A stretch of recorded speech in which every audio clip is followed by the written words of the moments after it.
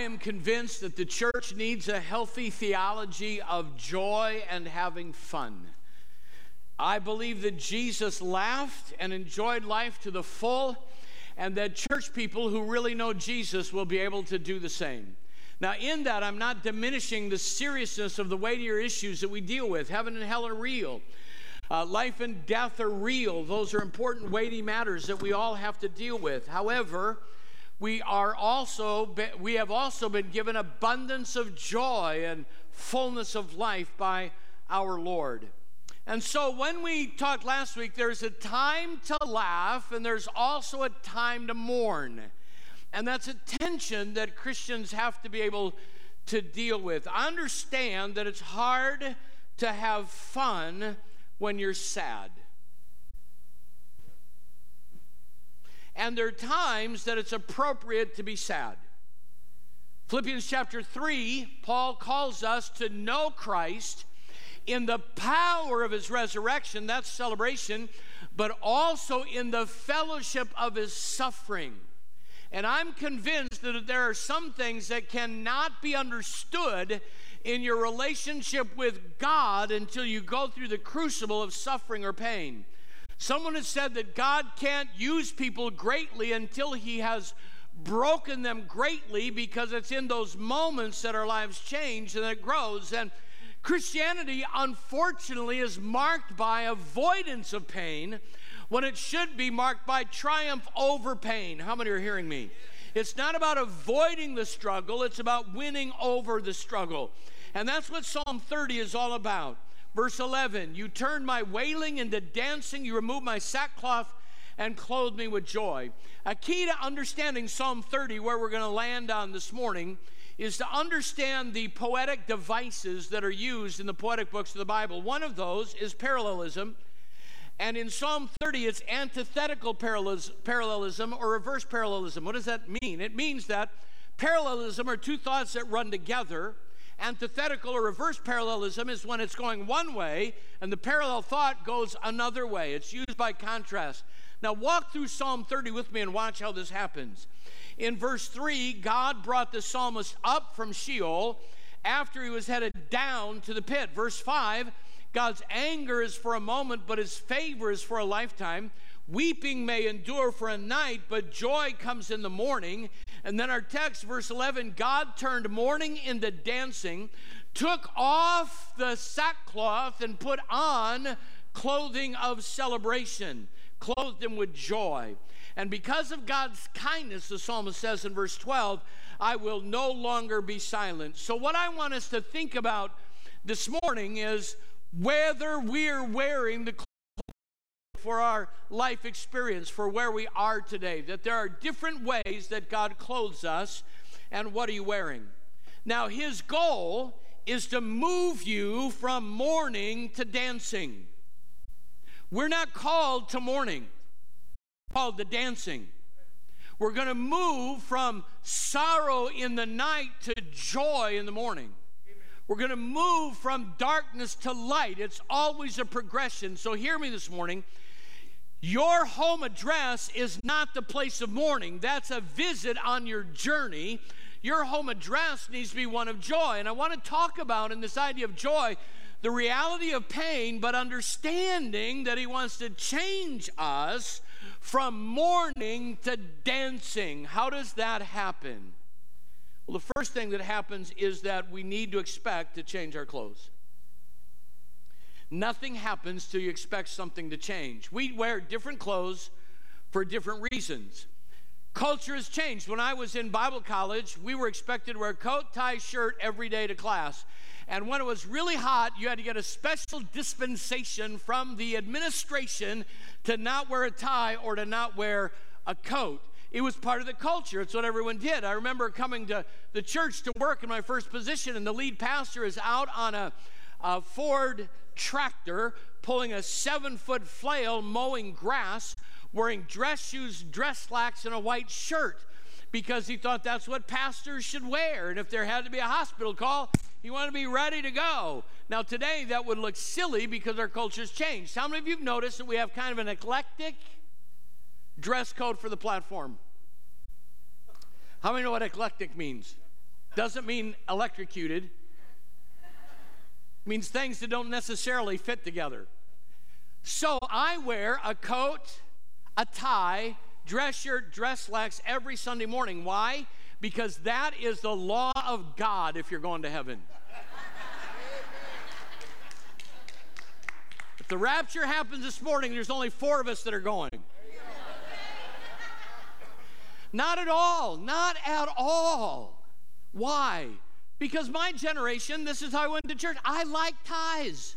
How many of you like my tie? What am I going to do with these if I don't? No, I like it, and I do it because it's what I'm comfortable with. And a younger generation is comfortable with casual clothes, and so on the platform it's casual.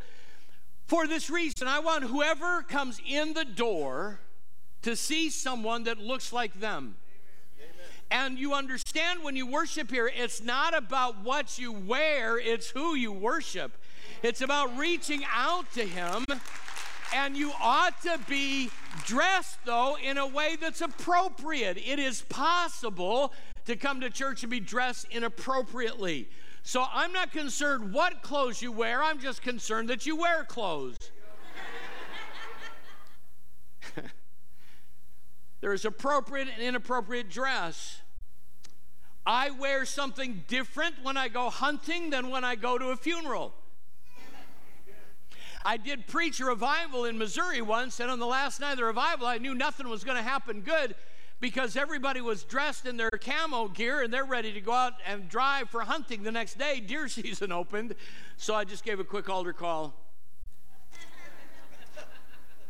and we moved on.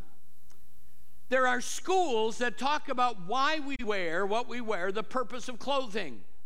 Textile schools suggest 10 reasons for wearing clothing. Here they are: protection, safety, uniform, style and color, status, sanitation, decoration, modesty, insignias, and identification. Now, the Utah Education Network reduced it down to 5 categories as to why we wear clothes. Number 1 is adornment. Number 2 is protection. Number 3 is identification. 4 is modesty. 5 is status.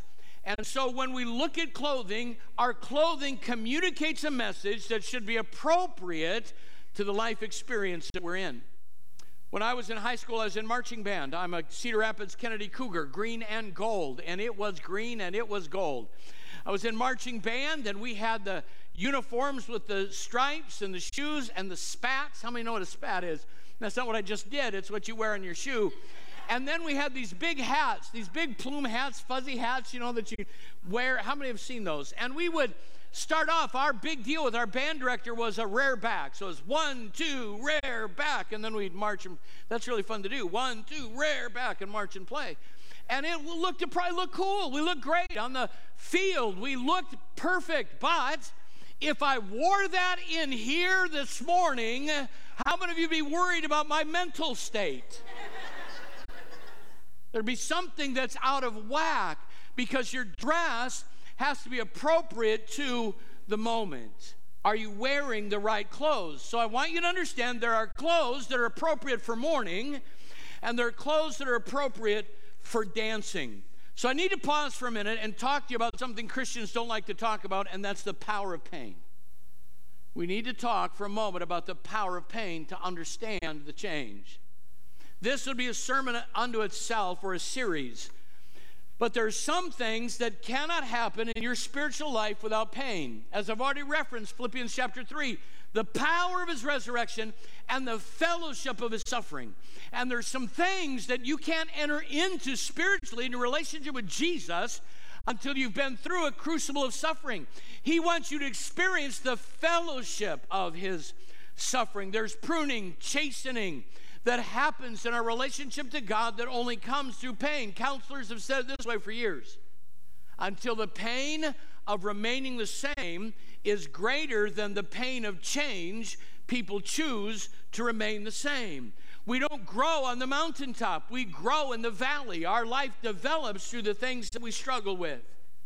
Testimonies of God's faithfulness come out of trial, not out of having no problems. I preached a message one year titled, Why You Don't Want a Miracle. Do you know who needs a miracle? Someone who's in a dire situation. And what kind of response would we get to a speaker who would step up here and say, so glad to be with you this morning. Just want to share my story. I've never struggled a day in my life. I get a raise every 3 days. I have so much money, I don't know what to do with it. I have everything I want. I have a beautiful wife, beautiful children. They're all perfect in every way. My mother was Mary Poppins. I'm just wonderful. We wouldn't even care, right? We wouldn't even care because it's not real. The only place you see that is on Facebook. Those stories aren't real. You can be perfect on Facebook. They'll show the great ride at the roller coaster and leave out puking in the garbage. They don't put those together. You only see the good things. Life isn't like that. It's not real. We all have struggles. Listen to what 1 Peter 5:8-10 says. Be alert and self-controlled. Your enemy, the devil, prowls around like a roaring lion looking for someone to devour. How many have heard that? The devil goes about like a roaring lion. Let me see your hands. You've heard that before? We've heard that. We quote it all the time. Resist him, standing firm in the faith. How many of you want to resist him? I do. I want to beat him. And your brothers, know that your brothers throughout the world are undergoing the same kind of sufferings. And the God of all grace, who has called you to his eternal glory in Christ. How many of you want to go to heaven? So far, I'm on with this. I'm in. Let's do this. The devil's coming around. We're going to whip him. There's battles around the world. But God's called us to glory. Don't stop reading. Here's what it goes on to say. The God of all grace, who called you to his eternal glory in Christ, after you have suffered a little while, will himself restore you and make you strong, firm, and steadfast. That's what God does. If you want to be, listen to me, if you want to be strong, firm, and steadfast, you're going to have to suffer for a little while. That's the avenue that it comes through. You're going to have to go through those challenges. And I want to say again, prosperity Christianity has missed the point when we've preached the theology that epitomizes or reaches for the avoidance of pain. We're not called to avoid pain. We're called to triumph over it and win through it. Because it's only when they throw you into the fiery furnace that you will find a fourth man in the fire like the Son of God who walks with you and watch the ropes burn off. It happens in the fire. That's where the miracles take place. There's a man by the name of Scott Derrickson. He's an American film director, producer, screenwriter, and a professing Christian. I don't know him. I know he's produced some movies that are a little odd, but he claims to be a Christian, and I want you to hear what he says about pain. I don't fear pain or failure anymore because I'm too grateful for the pains and failures of my past. Did you hear what I just said to you? I don't fear pain or failure anymore because I'm too grateful for the pains and failures of my past. They have made me who I am, and most of the good things in my life are a direct result of them. It's not avoiding, it's overcoming. You don't have to fear the pain if you trust the Master. You don't have to fear the pain if you trust the Master.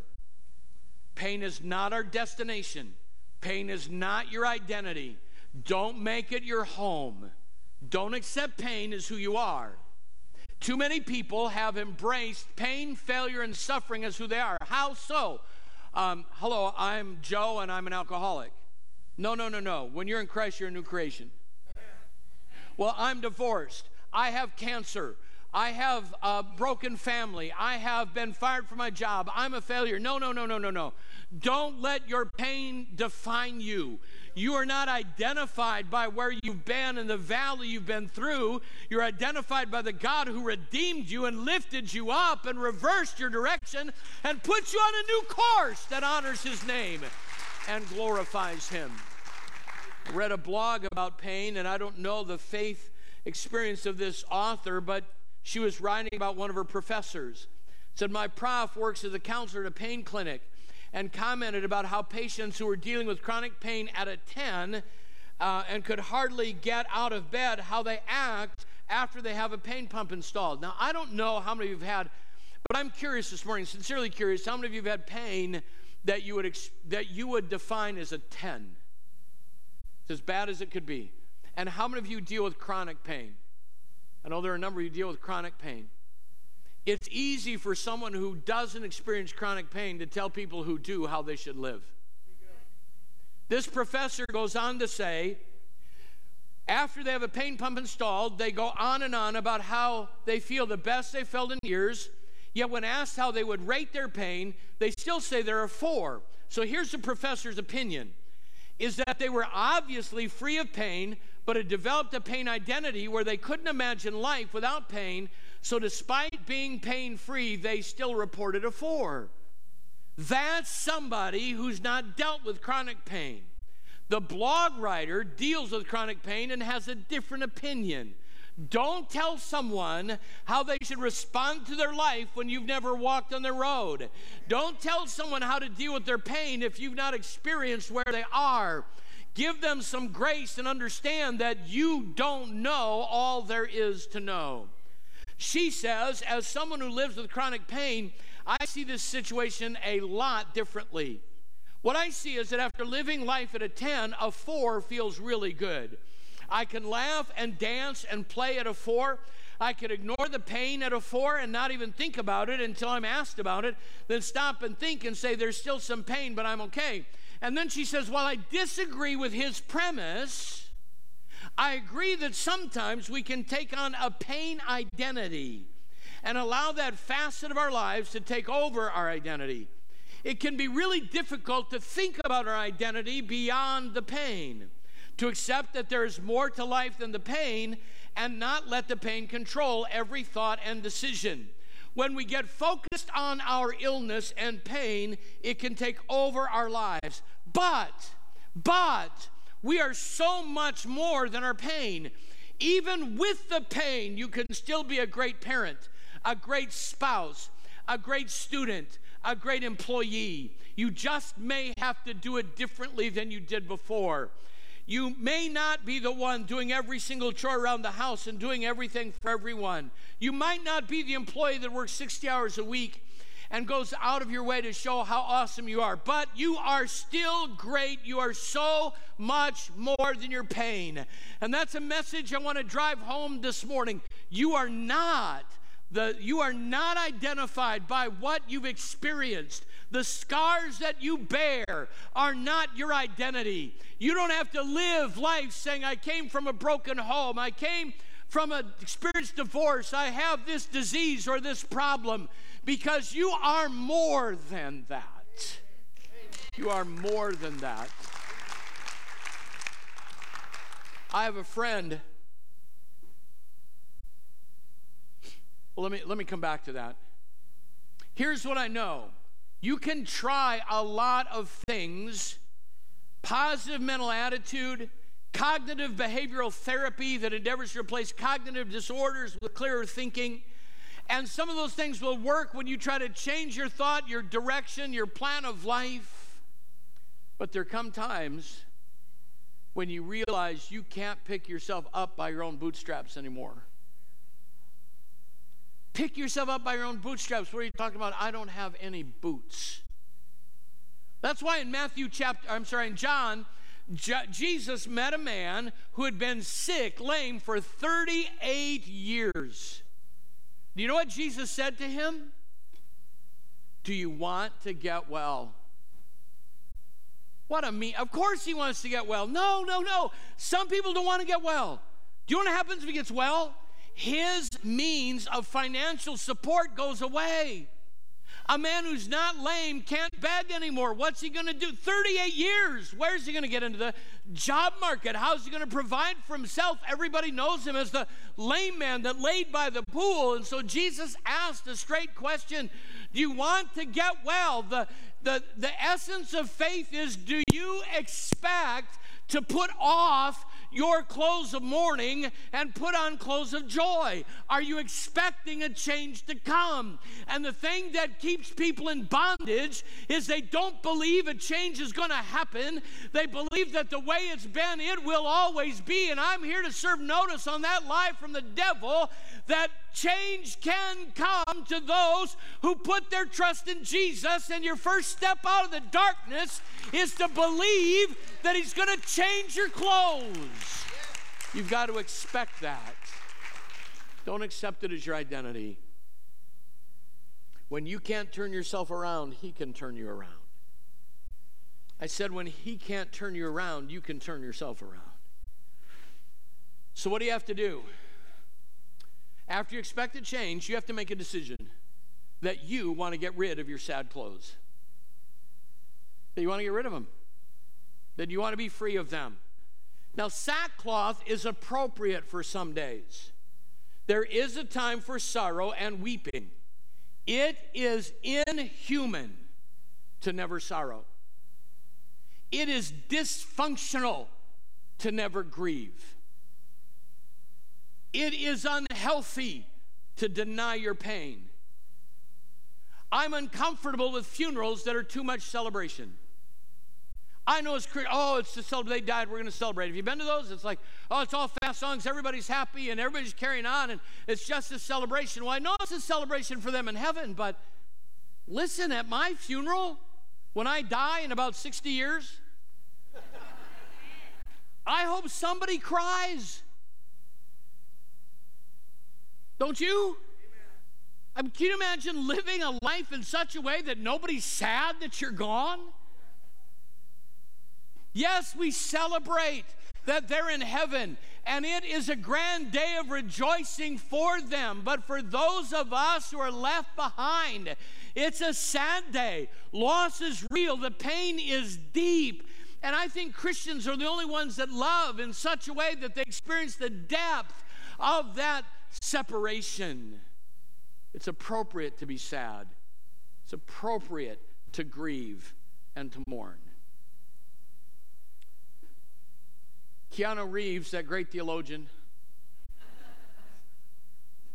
was asked in an interview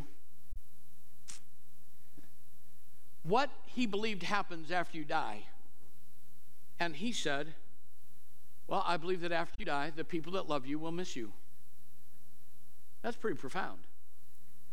I hope somebody misses me. I honestly was at a funeral once, small rural Iowa town. A guy had died. I was related to someone in our church. Went there, and the pastor was about 87 and a half. He'd been there forever. He was one of those leaders that was leading by personhood. No one questioned him. I've never, Pastor Larry, been at a funeral like this in my life. This crusty old preacher walked up to the podium and he said, look, this person that died, I'm not going to pretend they went to heaven. We all know how I lived, and every one of us knows that he went straight to hell. And I'm here to tell you how you don't have to go there. And I looked around, and you know what everyone was doing? They were doing this. Some people may not be missed. I don't want to be one of those. Sorrow is real. The pain is deep. Sackcloth is appropriate for some days, but it's not appropriate for everyday use. It's not. Some days it needs to be put away. You have to decide to get rid of your sackcloth.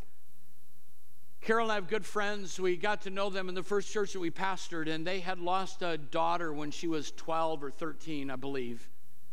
They were farmers and had cattle, and they had loaded up a semi full of cattle and were taking a load to Alabama, to a cattle ranch there. And he had this fear. This little girl that was born was the apple of their eye, the joy of their life. And he had this fear that if he ever let her out of his sight, something awful was going to happen. And she didn't ride with anybody else, didn't go anywhere without him. He hovered over her all of her life until that particular trip. She wanted to ride with her uncle, my friend's brother, wanted to ride with her uncle in the cab of the semi. And he thought, well, that'll be fine. It'll be okay. And they took off for Alabama. When they hit about Nashville, this terrible storm set in. You couldn't even see hardly the end of the truck with the rain pouring down. And as they're traveling on the interstate, hit some slick hydroplane, and the semi jackknifed and rolled over. The girl was thrown from the semi onto the highway. It didn't kill her, but then she was trampled by the cattle that stampeded when the trailer tipped over and the doors opened. They ran over her, and for the next several days she was in ICU and died in the hospital. But one time he'd let her not ride with him. Can you imagine, in addition to pain, the guilt? He was not a Christ follower. It was through that experience that he came to know Jesus. He and I had several talks. He wouldn't even say her name, wouldn't talk about her. I wasn't allowed to ask anything about her. It was private. And I said to him, as my friend, I said, you know, there's a door that's closed here that you and I can only walk so far together because you've locked the door to that part of your life, and it keeps us from being able to travel some other roads side by side. Someday you're going to have to let Jesus into that room and clean it out, and when you do, you're going to have to let other people into that room. Some months, years later, other things had happened, but I'll never forget this day. He said, I need to tell you something that Jesus did in my heart. It was a few days before the girl's birthday. And on the daughter's birthday, that was a day of mourning for him. Didn't go to work. He was grouchy to people. He would do whatever he wanted, just get away. You know, eat double ice cream, 3 pies, whatever he wanted to do, just get away. And he said that God spoke to him and said, you're no longer grieving your daughter's death. You're hiding behind your pain so that you can express your own carnality. And it's time to stop hiding behind your pain and blaming your un-Christ-like activity on the death of your daughter. That was revolutionary.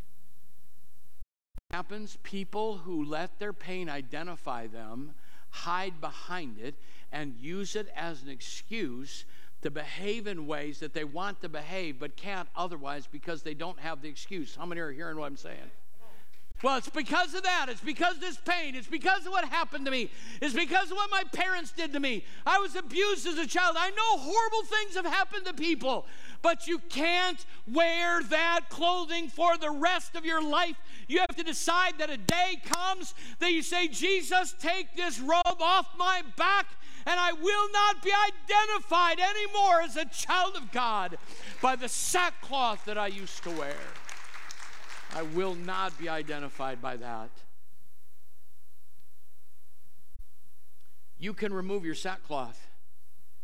And when you can't do it, God can. In Shakespeare's Macbeth, Act 5, Scene 3 has this exchange. Macbeth, how does your patient, doctor? Doctor, not so sick, my lord, as she is troubled with thick-coming fancies that keep her from rest. Macbeth, cure her of that. Canst thou not minister to a mind diseased, pluck from the memory a rooted sorrow, raise out of the written troubles of the brain, and with some sweet oblivious antidote, cleanse the stuffed bosom of that perilous stuff which weighs on her heart? The doctor's response, therein the patient must minister to himself.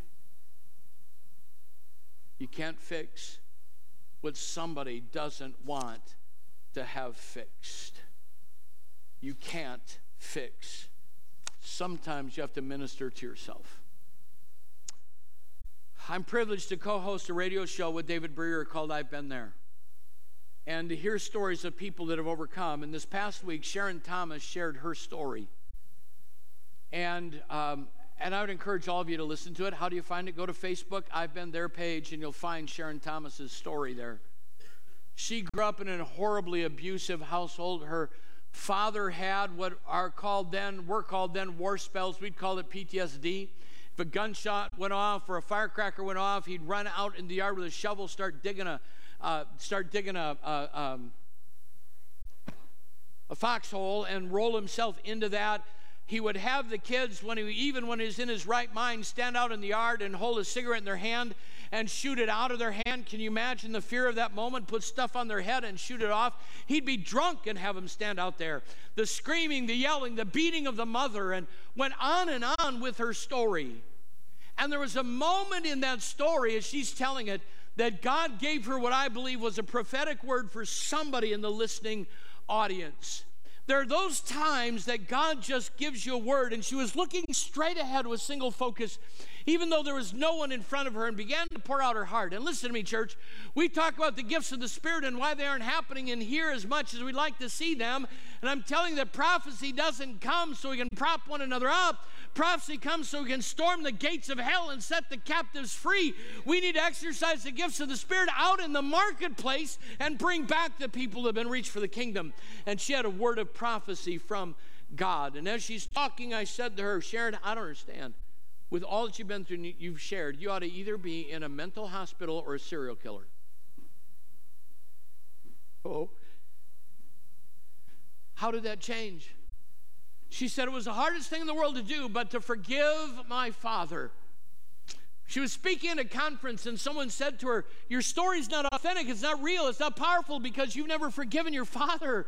You've got to take that next step. And she shared more than this, but what struck me was in the moment, she got alone with God, and she said, Jesus, I need one more time, will you let me feel all of the pain, all the sorrow, all of the grief so that I never forget?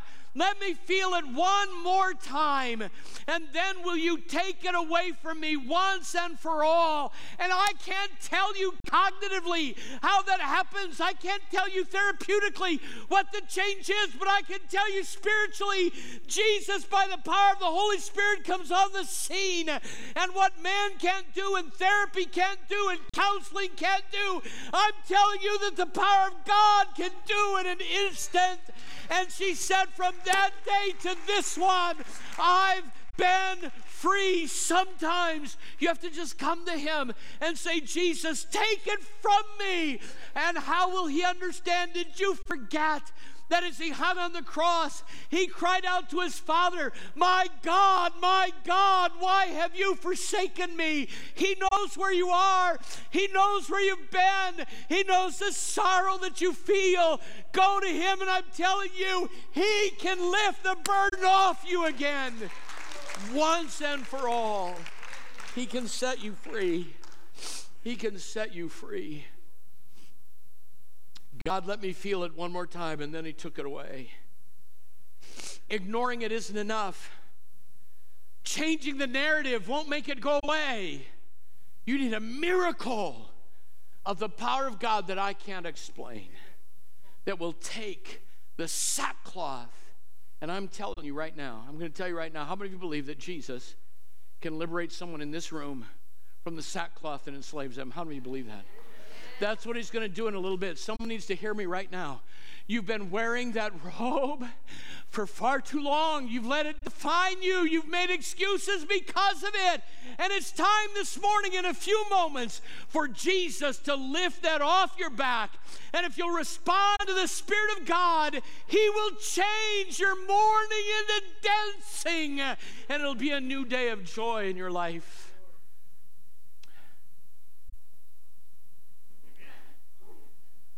Because then you got to put on some party clothes. You come to my house for a party and you're wearing a black suit and you're in mourning, I'm going to send you over to somebody else's house. If you show up at the door at my house for a party and you say, don't expect anything tonight, this is going to be a real dirge. Well, you'll improve it if you go home. When you go to a party, shouldn't you expect to have fun? Has there anybody ever been to a party here? I mean, a good one, not the one so you don't remember the next morning.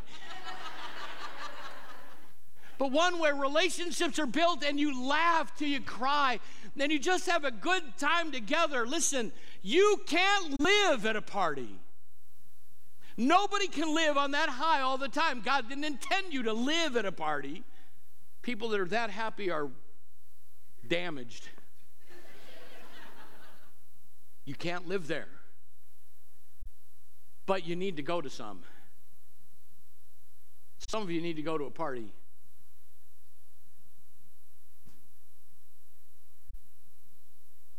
Much of life is lived in the ordinary, but there's a place of joy. When the prodigal son came home, the father said, family, let's have a family meeting. We need to figure out how this happened. And then we're going to go on a book tour and share with other families how this happened. So that, no, shut up. It's time to party. What did Dad say? Kill the fatted calf. Break out the instruments. Put on your dancing shoes. Our son that was lost is found. He was dead. Now he's alive. And let's celebrate. Let's dance. Let's enjoy the blessing of God. I have a video.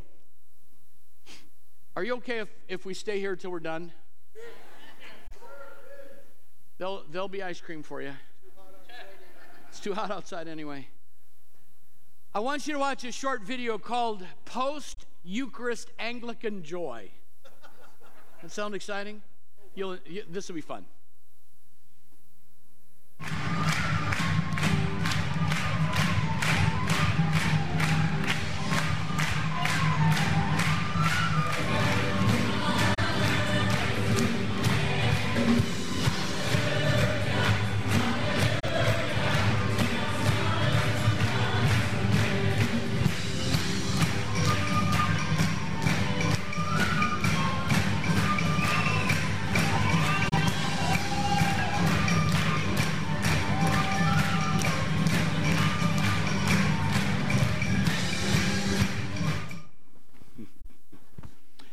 Give the Anglicans a hand. This video goes on for about 5 minutes, and it made the rounds on social media with a great deal of discussion and negative response from the traditional liturgical community. Typical quote was like this one from St. John Chrysostom, who says, when addressing the spirit that should be in the church, nothing so becomes a church as silence and good order.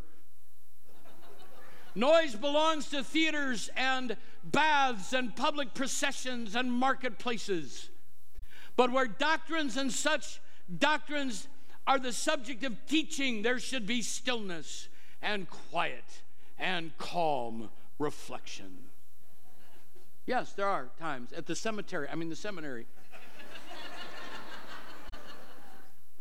There needs to be that kind of study. But God wants to give us dancing clothes. Saturday, I was at the Family Leader Conference. Pastor Nathan was leading worship. Did a great job, by the way. And about 10 minutes, 3 different times. I couldn't be there for the first session because I had other commitments, but I went over to be there for the second session. And I'm standing at the back afterwards, and a pastor friend of mine who had not ever heard Pastor Nathan complimented him on worship leading, but he said it was a little tougher the first session. I said, why is that? Well, he said people weren't really responsive. They're just talking, carrying on. And he said, pointed at another pastor that I didn't know that was sitting at a table. We're standing at the back, and he said, when Pastor Nathan began to lead worship, he said, let's all stand and let's worship. And people just kept talking, kept sitting. But about 10 or 12 people stood. And this other pastor looked at my friend and said, well, at least we know who the Pentecostals are.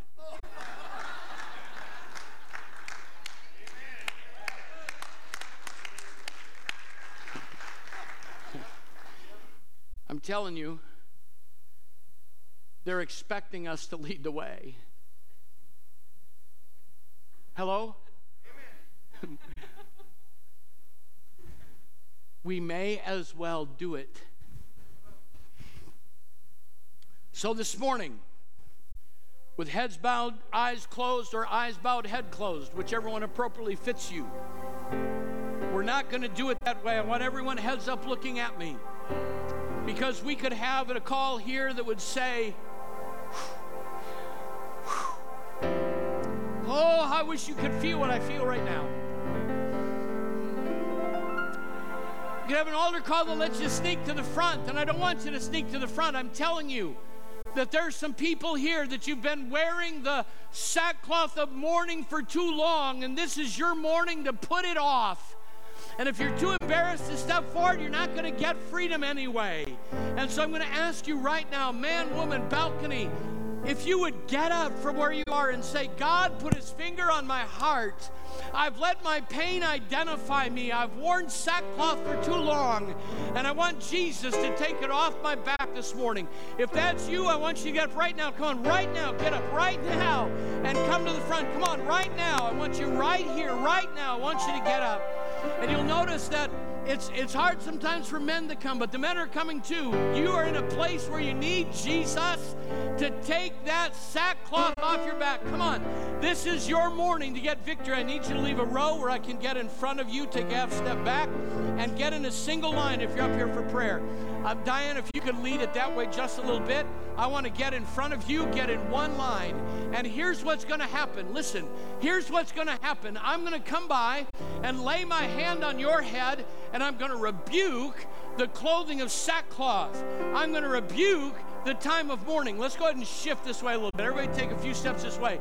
We're going to rebuke that, and here's what I expect. When my hand hits your head, I want you to expect a change of clothing.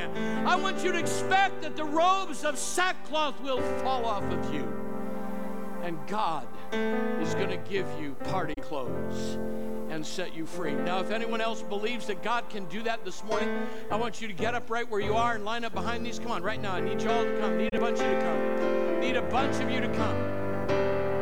And begin to pray. And listen, those of you that I lay my hand on, I don't want you to say, oh, thank you, Jesus. When I lay my hand on your head, I want you to begin to shout praise. There's a shout of joy in the camp. The Bible tells us that David's praise was heard throughout the land. When the day of Pentecost came, there was a noise they heard all over town. And I want you to begin to praise him. Come on, everyone in the house. I want you to begin to praise him right now. I'm simply going to touch you, and I'm going to command right now, sackcloth be gone in Jesus' name. Sackcloth be gone in Jesus' name. Sackcloth be gone. Come on, magnify him. In Jesus' name right now, sackcloth, mourning, sorrow, pain, and suffering, I command it to be gone. In Jesus' name, take the sackcloth. Oh, yes! Take the sackcloth and give joy in Jesus' name. Come, believe it. Believe it. Magnify him. Magnify him. Joy in the name of Jesus. Joy in the name of Jesus. Come on, believe it. Reach for it. Joy in the name of Jesus. Joy in the name of Jesus. We believe it for right now. Right now, take it. Lift your hands and magnify him. Come on. Get outside yourself. Get outside yourself. Put at least one hand in the air right now. Come on, one hand in the air. And begin to thank him. Praise him now. Praise him. Praise him. Praise him. Praise him. There is joy in the name of Jesus. Joy in the name of Jesus. Walking the same old road for miles and miles. Magnify the Lord with me. You've been hearing the same old voice tell the same old lie. You've been trying to feel that same old hole inside. Oh, there's a better life. There's a better life. Oh, if you got pain, he's a pain taker. If you feel lost, he's a way maker. If you need freedom or saving, he's a prison shaking savior. If you got chains, he's oh yeah. Come on, sing. We've all searched for the light of the day in the dead of night. Yeah. We've all found ourselves worn out from the same old fight. Oh, and when we run to things we know that just ain't right, there's a better life. Oh, there's a better life. Come on, sing. If you got pain, he's a pain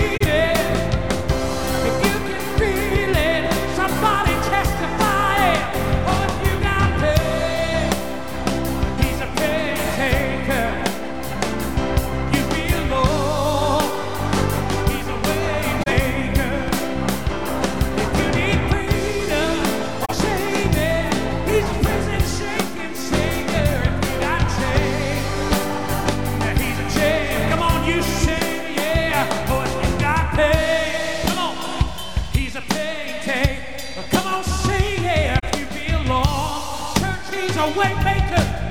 Oh, yeah.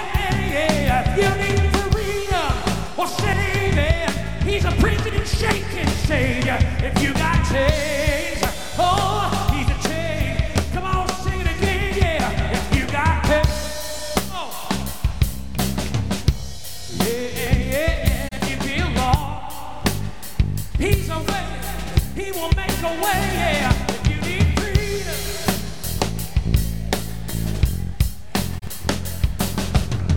you've got pain. Oh, come on. Oh, you got pain. He's a pain taker. If you feel lost, he's a way maker. If you need freedom or saving, he's a prison shaking Savior. You got chains, he's a chain. Oh, if you need freedom, if you need freedom.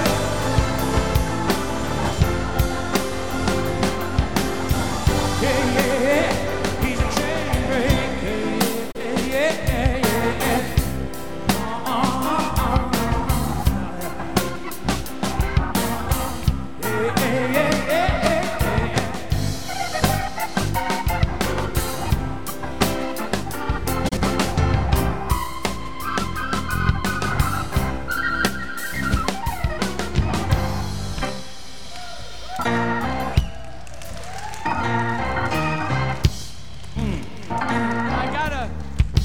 You're gonna have to help me a little bit here. I got a Facebook message between services. A lady came in. She said, Pastor, I need you to know, I came in mourning, sorrowful, and depressed. And I left dancing, full of the joy of the Lord.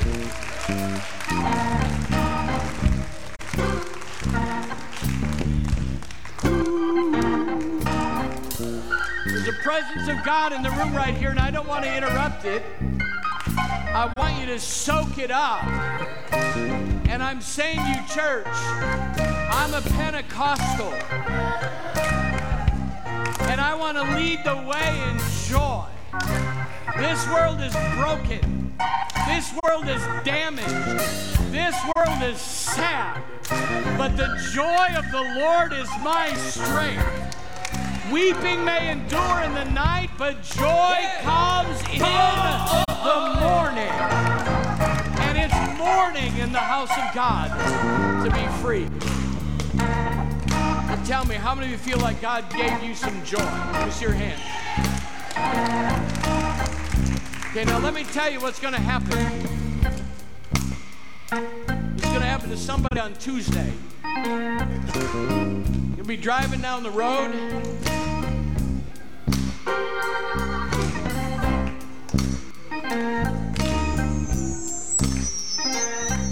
You're going to be driving down the road, and God's going to tell you that you have no reason to have joy. He's going to remind you of all of your pain and tell you you're a fool to believe that. And here's the spiritual language you use when the devil comes to take your joy. With all of your anointing, you say, shut your dirty mouth. The Word of God is my confession. He's going to lie to you.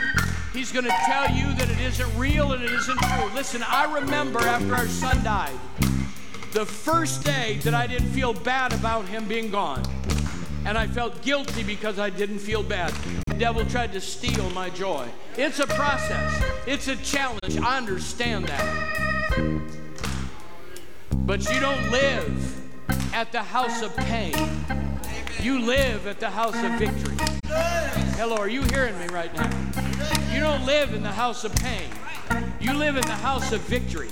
Are you hearing me this morning? I said you don't live in the house of pain. You live in the place of victory.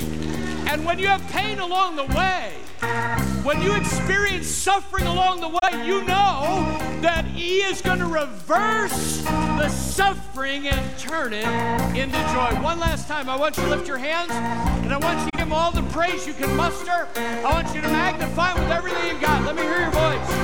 God in heaven's praise. Oh,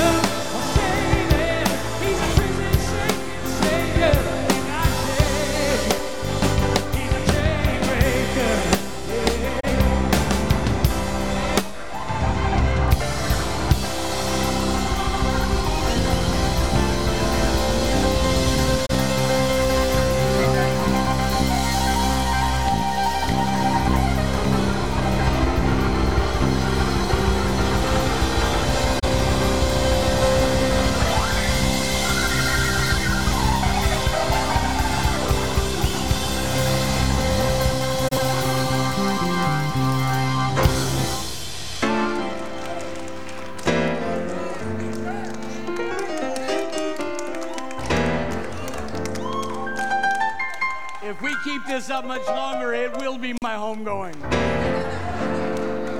What a way to go. Listen, here's the trick. Here's the trick.